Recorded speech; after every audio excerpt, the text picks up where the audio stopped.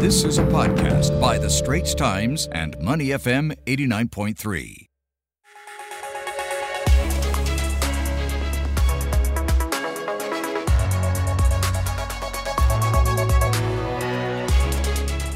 Money FM 89.3. Good morning. It's the Breakfast Huddle with Adrian Abraham and Ryan Huang. It's a busy week for the region as we shine the spotlight of them from the live televised debate between Malaysia's opposition leader Anwar Ibrahim and former Prime Minister Najib Razak to Indonesian President Joko Widodo's approval rating hitting a 6-year low, and a quick wrap-up on the special summit between the US and ASEAN. To give us an analysis of those headlines, we have on the line Leslie Lopez, regional correspondent with The Straits Times. Good morning. Good morning, David. So, Leslie, let's get straight into it. Malaysia's opposition leader Anwar Ibrahim and former Prime Minister Najib Razak, they squared off in a live TV debate last week.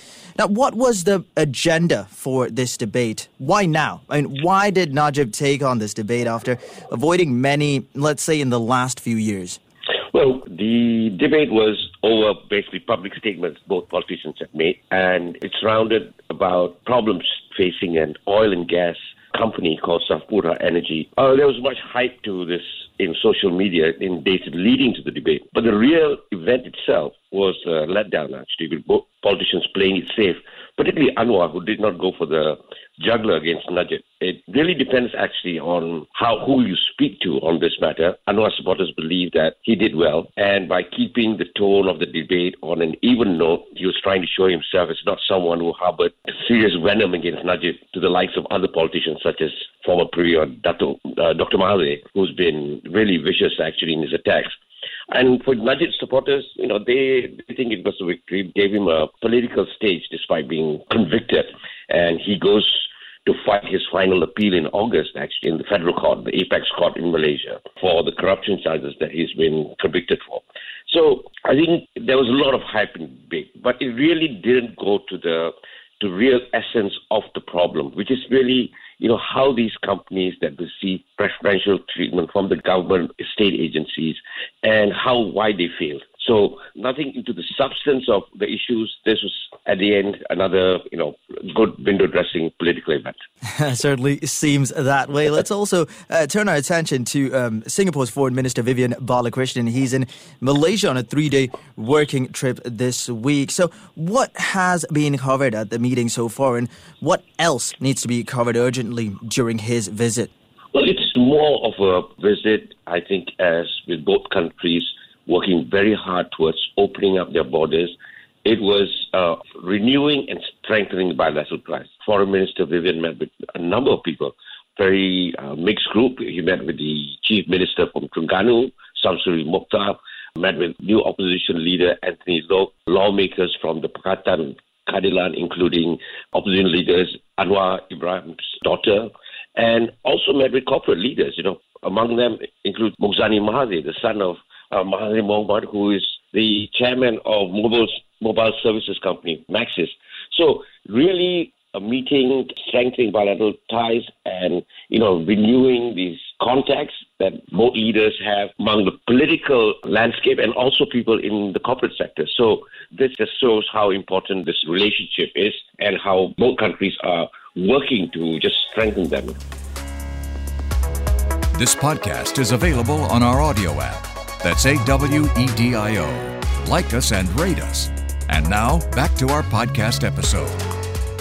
Turning our attention to Indonesia now, President Joko Widodo's approval rating has hit a 6-year low. This according to a new poll released by Indicator Politik Indonesia. Now, here's the question that I have for you. Would you consider this just a minor setback in his time in office, and will it actually affect his future? Well, the thing is that it is a setback. I think largely because of the impact the palm oil ban has had on food prices in Indonesia is not producing the desired results. And this is a problem. Like we've mentioned in previous programs, this was always sensitive in Indonesia when it comes to price increases, inflation, and those kind of stuff. And it's no different here, and it is a major problem. But for Jokowi, whose second term expires in 2024, this, I think, is a temporary setback. I'm sure this will pass, but the government really needs to get its act together in dealing with this food hikes. Yeah, it certainly does.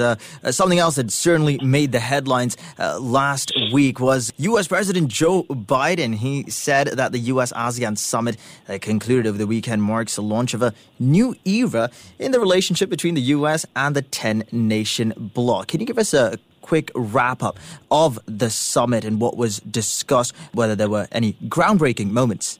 Well, the summit clearly was positive, widely seen as a good indicator that U.S. is refocusing its attention on ASEAN and also, using ASEAN as that central pivot, to become a major pillar of U.S. policy towards ASEAN and the whole Indo-Pacific. I think the question here is, with ASEAN taking this lead and the U.S. recognizing it as that central pillar, the issue is, will ASEAN be able to set the agenda for regional cooperation and how it will be able to influence U.S. In a way that how the U.S. looks at this region, particularly with the rise of China. So I think this is going to be the challenge for ASEAN and how it's able to influence the U.S. on how it looks at this particular region. Yeah, and the APEC Trade Minister meeting is also slated to happen this weekend with Thailand hosting the meeting. What can we expect from this event?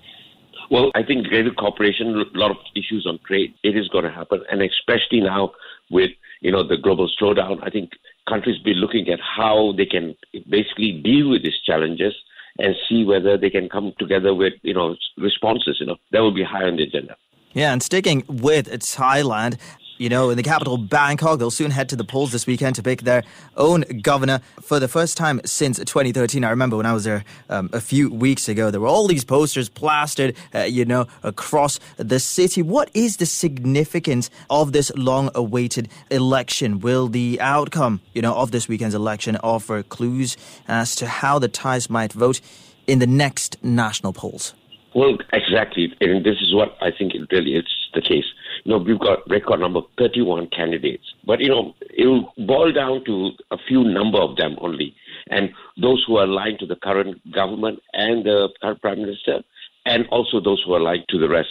I think this is going to be a huge indicator on how Thais vote in the coming national elections. And so that is why there's a lot of interest for this. Everyone's testing the waters. So you have record number of candidates. So it is going to be closely watched, and it's going to be hard fought. Looking forward to the outcome because it will help people kind of, read the tea leaves and see what's in store for Thailand, Yeah, certainly looking forward to the results of that election. We've been in conversation with Leslie Lopez, regional correspondent with the Straits Times. Thank you so much for your time and have a great day. Thank you.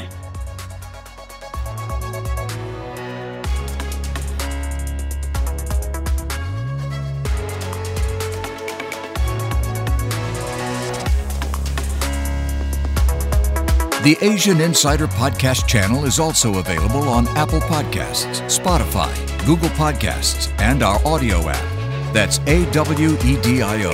Like us and rate us.